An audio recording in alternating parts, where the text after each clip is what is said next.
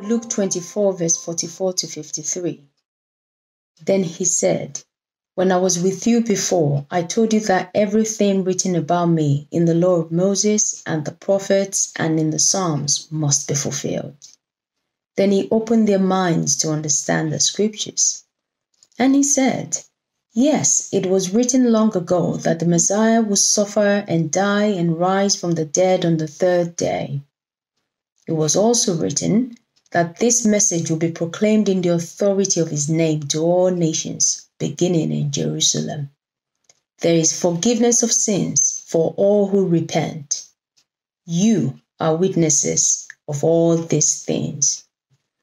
And now I will send the Holy Spirit, just as my Father promised. But stay here in the city until the Holy Spirit comes and fills you with power from heaven." Then Jesus led them to Bethany, and lifting his hands to heaven, he blessed them. While he was blessing them, he left them and was taken to heaven. So they worshipped him, and they returned to Jerusalem, filled with great joy, and they spent all of their time in the temple, praising God. Good morning, everyone. Really lovely to be able to preach live this morning. So to say, because we are live, you might hear Sean and the team. Amen. There we are. They've already gone for it. They were a little bit early. But we are concluding our Luke series. We've been in it since September, so 2 terms, and there have been some great moments. I'd love you to drop in the chat what has been maybe your takeaway from the series so far, maybe a standout moment, and then I'll read those from the chat in a minute. But here's the journey that we've been on so far. So Andy McCulloch started us off with the certainty about Jesus. And particularly in September, it still felt like for us as a country, still in moments of uncertainty. But what Andy reminded us was that when we read the book of Luke in the Bible, we know that what we read about Jesus, we can be certain about who Jesus says he is. David then spoke to us about Jesus being full of the Holy Spirit. Liz spoke to us, and she had that wonderful, beautiful phrase that really stuck with me, that Jesus reveals himself as personal and powerful. We also had the opportunity to hear from Laura, who spoke to us all the way from Peru. And I remember how challenging that preach was, where she spoke about loving our enemies. And that was a really practical but challenging preach. And then last week, we had Sean, who spoke to us on Easter Sunday. And if you remember last week, Sean spoke about the magic aisle in Aldi. And he said that you won't find the crown jewels in that magic aisle in Aldi. And in the same way, the women who went to the tomb were not going to find Jesus' body there. And that's kind of where we've been so far. So let's have a look in the chat for kind of if there's any that have come through. Maybe not just yet. But I mean, we've had a good series, so if they come up in a bit, I might have time to go back. But it's been a series. We spent a lot of time in it as a church, so it's good to just reflect on where we've been. And maybe if you can't think of any now, go back. All of the sermons are on YouTube or on the church website. Have a look. It's been a series that has done a lot of work in us, even though we don't know it. But where we're going to pick up today, and what Mo has just read, is that Jesus he's been raised from the dead by the power of the Holy Spirit, and he goes and reveals himself to the disciples. And they are on that journey, and he reveals himself on the road to Emmaus and then to a group of disciples in the room. I almost feel that for us, there is almost a prophetic moment in terms of reading this passage where Jesus commissions the disciples. And we're ending the series in a period of where lockdown is ending, things are opening up. And I really feel that for us this morning, as we listen to what Jesus is saying to us through the Bible, that we would remember that every single one of us have a purpose, and that we all have a part to play in God's kingdom. That this whole moment of us ending lockdown and things opening up, like Sean said when he was talking about the roadmap, the initial kind of thing in us is we might want to just think about ourselves and only concentrate on ourselves. But Jesus shows us here that we all have a part to play. We all have a place in God's purpose and in his kingdom. And I just want to say that if you're here, if you're listening to this, it is all of us who have a part to play. That's good, James. If you are older, in your 70s and 80s, our culture might say that you don't have anything left to contribute, but that is an absolute lie. You do have something to contribute. I need, and our church, our generation needs more spiritual mothers and fathers. You still have a part to play in God's kingdom. If you're younger, if you're maybe in kids' church and you're watching this with mom and dad, you have a purpose. You have a part to play in God's kingdom. Like, God is not waiting for you to turn 18 or go to uni, get a degree, or turn 30 before he wants to use you. Yeah. He wants to use you right now. And if you're like me, you're in between that. Maybe you're in your 20s, 30s, 40s. God wants to use you. And if you're married or not married, you have children or don't have children, God wants to use you. And that's really what I want us to remember, that as we listen to this passage today, that God has a purpose for all of us, and all of us have a part to play in his kingdom. And the whole way that we do that is we do it empowered by the Holy Spirit. And that is essentially what we see in this passage. When we look at this passage, Jesus shows us that being filled with the Holy Spirit is absolutely vital. So when we look at this passage and Jesus talks to the disciples, Jesus is showing the disciples this new way to live. And it's not just a way for them to continue living, but it's a way for them to continue to thrive as they live. But Jesus, he says there are two things, if you look at the passage, there are two things that the disciples need in order to thrive. The first is to read the Bible. When he talks about their minds being open to the scriptures, that's what Jesus is showing them, that they need the Bible. They need to see God's story. But they also need to be empowered by the Holy Spirit. So it's not one or the other. It is both of them hand in hand together. They need the Bible, they need to see God's plan, God's story, but they also need to remember that they are empowered by the Holy Spirit through everything that they do. But for the disciples to live in this new way of thriving, it's not just for themselves to live in a sense of comfort. It's not for them to just have the best life that they can have. But instead, God's commission to them is for the betterment of humanity. I love this quote by Dr. Martin Luther King Jr. He says, "Life's most persistent and urgent question is, what can we do for others?" I love that. Martin Luther King really captures that moment of actually our purpose in life is not to just be focused on ourselves. Where our culture says, think of number one. Martin Luther King helps us remember that being a Christian, it's about looking out for other people. Yes. Jesus is saying to the disciples, don't stay locked away in the rooms that they're in. But no, they've got to be people who go out and preach the good news of Jesus Christ. But not only preach it, to also show it. Yeah, but they do so empowered by the Holy Spirit. And this notion of the disciples being filled with the Holy Spirit, it's not something that's new to them. It's something they're super familiar with.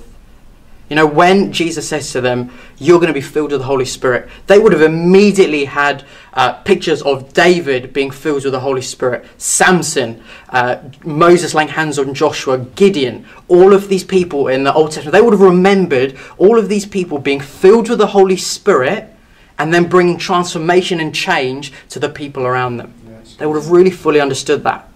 So what Jesus is doing here is that he is ushering them into this new way of living. That's not just going to be one person who is filled with the Holy Spirit, one leader or one chosen person, but now it's all the people who've put their trust in Jesus. They all have the power of the Holy Spirit living in them to bring transformation and change to those around them. But we also see in this passage, in the second half, when we see Jesus ascend into heaven, towards the end of the passage, we see that Jesus reminds the disciples of who he is. He reminds them of three things. That when we see Jesus ascend into heaven, we know that he is now seated at the right hand of the Father. And what is he doing? seated at the right hand of the Father, we see the first thing he's doing is that he is interceding on our behalf. That you and I have an intercessor in heaven at the right hand of the Father. That's what Jesus is doing by his death, his resurrection, and now his ascension into heaven. We see that Jesus is personal, just like Liz said. But Jesus now also reminds us that he is also powerful. Colossians 1 helps us to understand that Jesus, now seated at the right hand of the Father, is holding all of creation together. Yes. That is what he's doing. You know, I want you to, if you have a window where you are, to look outside. You know, it looks a little bit cloudy now. You know, if we think about the weather, I always love that the weather can really communicate power. You know, if we think about Tuesday's weather was off the charts, wasn't it? It was sunny in the morning, it then snowed, it then got a little bit warmer, snowed again, and then it got cold. I remember going to rugby thinking, I don't know how to dress for this. But think about all of those moments that happen, and Jesus is holding all of it together. He is personal and powerful. You know, that phrase Liz said, that is who he is. But Jesus also reminds us the fact that he is seated, physically seated, what is that showing us? It's showing us that his work is completed. That moment where he cries out on the cross, it is finished. Him now ascending into heaven, he is reminding us that sin had no hold on him and it has no hold on us. Yes, good. You know, Jesus sat in heaven now. He's not pacing, hoping and wondering, oh, is my plan going to work out? You know, when we read Revelation, he's not hoping that this is where the world is going to get to when we see him again. Jesus' work is finished and the world is on that trajectory towards seeing him come again because his work is done. So we see in this passage that as Jesus ascends into heaven, he's commissioning the disciples to be those who bring the good news of Jesus Christ into the world, but they do so empowered by the Holy Spirit. And you know, when I read this passage, particularly where the disciples are right now, I feel like it's really similar to our culture right now. You know, I don't know about you, but I feel like all I do at the moment is just wait for the next announcement. We watch the news and just wait for where do we go next? What do we do next? When Boris Johnson came out with the roadmap, the thing I was looking for is, when can I go to the gym? When can I get a haircut? You know, for me, the phrase is gym and trim, which for me happens tomorrow, which I'm so excited about. But I'm sure you can all resonate with that, can't you? Just all we've been doing is just waiting. What do we do next? Where do we go next? And this is, you know, maybe what the disciples feel like. They've been with Jesus for 3 years. He then dies. They think they don't know if he's been raised from the dead again. And maybe they're questioning, where do we go? What do we do? What is our purpose? And that's loads like us.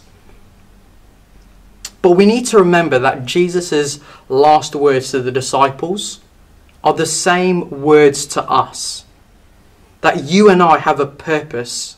And that purpose is to bring God's kingdom wherever we go. That's good text. And the thing is that we do need to first fight the urge to just simply look internally.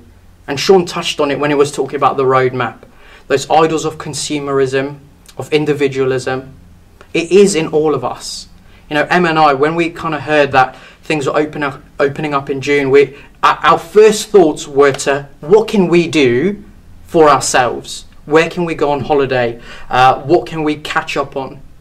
And those things are not bad. It's not bad to go on holiday. It's not bad to catch up with family. But it showed that actually the place that we went first is to look out for ourselves. But that's not what Jesus says to us. But I know that this is so much easier said than done. But I think the way for us to move forward in this is to really become dependent on God for everything. Is to move to a place of dependence. And, you know, in the West, we love to control things, don't we? We love to be in control. And I know that for many of us as Christians, particularly in Reading, if you are watching from Reading, but one of the things is we know in our heads that we need to depend on God. We know that, don't we? You know, even when I was prepping this, I was thinking, we all know we need to depend on God. But there's something that just doesn't outwork itself. That's right. You know, I see this notion of wanting to be in control. I see it outworked in the smallest things. So, for example, Emma will offer to make us dinner. And I'll say, yes, that'll be lovely. And she says, okay, Tex, can you just sit in the kitchen and talk to me? And that'll be lovely. So I said, Emma, you're in control. You make dinner.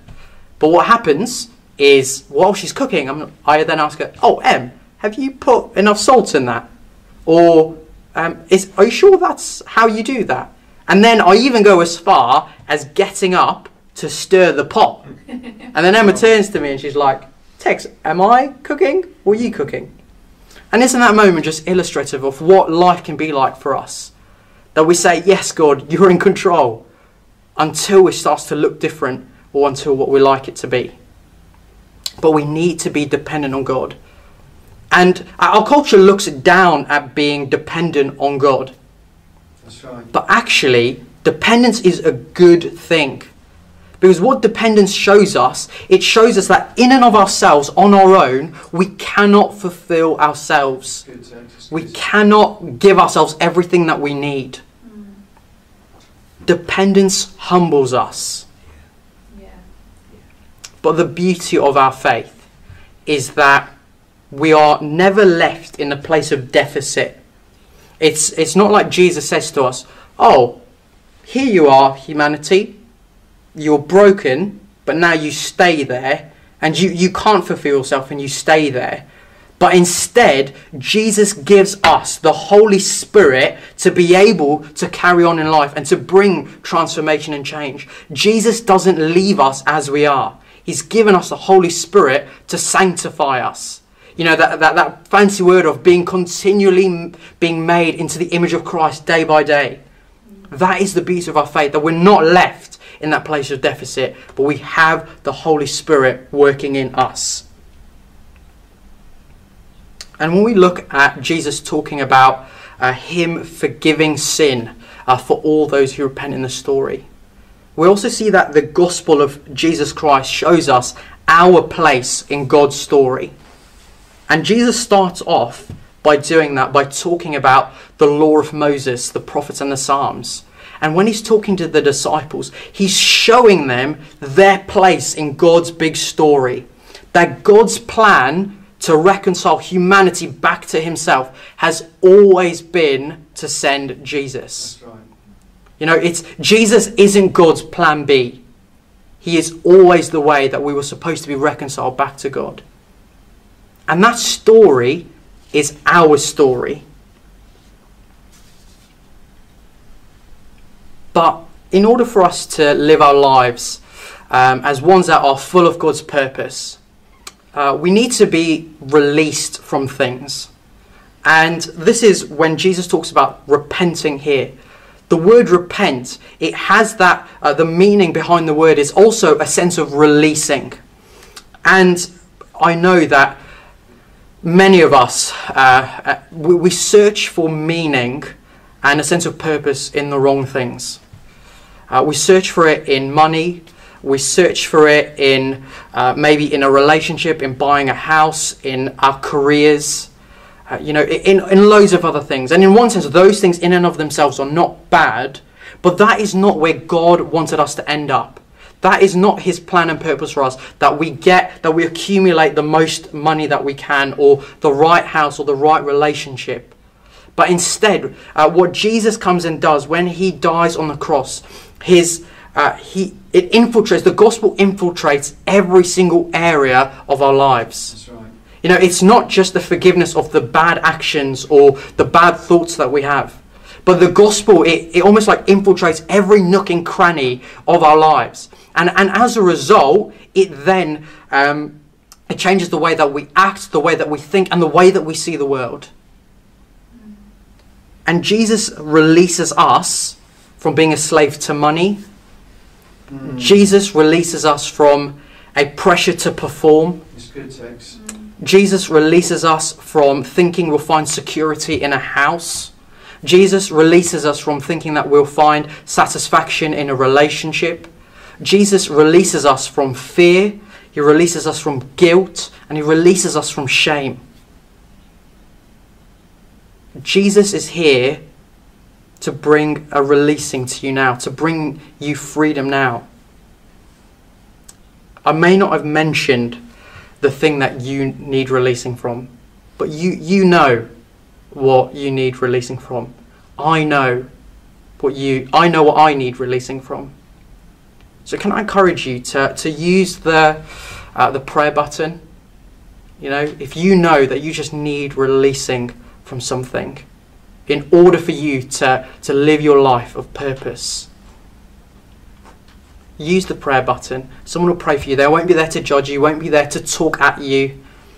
They want to listen to you. It's good text. But if maybe you don't feel comfortable using the prayer button, can I encourage you to right now text someone that you trust?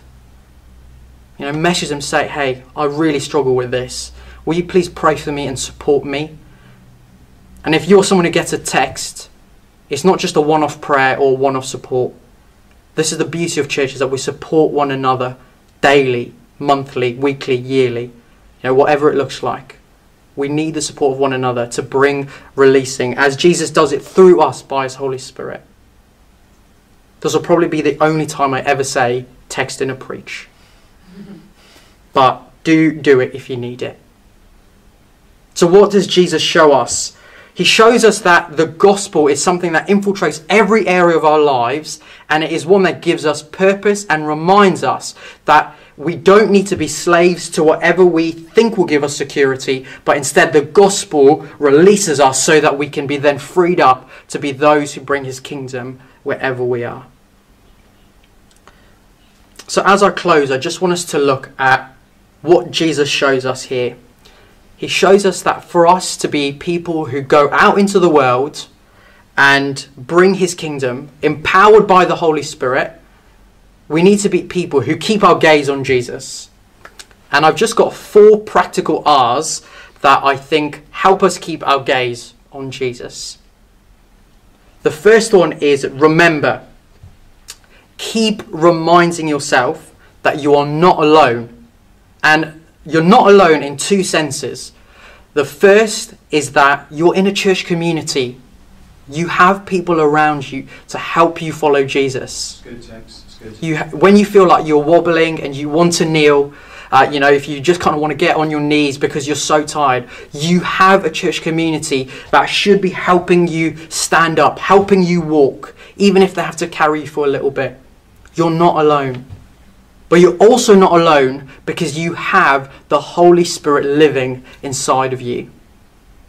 Another brilliant way to remember is to read the Bible. You know, that's what Jesus says. It's the Bible and the Holy Spirit. You've got to read the Bible. But can I encourage you, don't just read it on your own, read it with friends. The second R is rejoice. So the last verse of this passage, it talks about the disciples leaving and rejoicing and going into the temple worshipping God. So we've got to be people who keep thanking God even when we can't see him working. And what I love about the book of Luke is that it ends with rejoicing, but it also starts with rejoicing in Zechariah in the temple. So being thankful and rejoicing is a key part of our day today. The third R is request. And I ask God for 2 things on a daily basis. The first one is that God would keep filling me with love and compassion for people. Because I know that I can so quickly just want to think about myself and take care of myself. But I know that by the help of the Holy Spirit, when I ask God to fill me with love and compassion for people, he does. And my outlook on life changes. I don't become the centre, but actually God's people and all human beings, because they're made in the image of God, become the people that I care for, because God is shaping me and changing me by the power of the Holy Spirit. And the second thing I like to ask God for on a daily basis is just help with everything. In my family, we we ask for help for small things like getting a parking space on our road. Sean mentioned how hard it is to park. Even if you live there, it is really hard to park. But also then with big things, if we have a crisis. But what that does is it emphasises our dependence on God. The last R is renew. We've all got to keep saying yes to Jesus daily, every morning. You know, that moment where you get out of bed and your feet hit the ground, let's say yes to Jesus in those moments. Yeah. Say yes to Jesus again. For me, I know that I don't want to be saying yes to Instagram first thing in the morning, or the news or Twitter, whatever your first action is on your phone. I know that by the power of the Holy Spirit, what I want to say is yes to Jesus first. So the 4 R's are remember, rejoice, request, and renew. So I've given us 4 tools of how to maybe do this on a daily basis, but I want to give us now a moment to respond and to say yes to Jesus this morning. So it's 11:05, so maybe you haven't had a chance to say yes to Jesus first thing this morning. But here we're now going to go into a minute. Sorry, I don't know why I said that. But in a minute, we're going to go into a response song, and it's going to give all of us an opportunity to say yes to Jesus daily. The song is Refiner, and it's going to take courage to sing these lyrics, because it talks about us being tried by fire and saying yes to Jesus. But Reading Family Church, the town of Reading, needs Jesus. And Jesus wants to use us. And we need to say yes to Jesus for the sake of the town. But we don't do so in our own strength. We don't do so by having to muster up every ounce of energy. But we know that we can rely on the Holy Spirit who is at work in us. I also know that for some of us, it's not easy to respond in this way. I've heard that particularly for families with children, that this response isn't easy. But one of the most foundational things that my parents did with me was they got me in church to stand up, as well as midweek, to stand up and sing with them. So can I encourage you, if you're a parent and you've got kids, stand up with them and sing the song with them. It will lay foundations in them that will pay dividends in 15 years. But sing as families together. If you're on your own, let's take this moment to say yes to Jesus and to keep saying yes to him daily. So can I encourage you, let's be on the front foot. Let's not be passive. Let's not wait till tomorrow. Let's not wait till Monday. Jesus, he has new mercies for us every morning that you can step into right now. And even if you need releasing from those things, Jesus is here for you.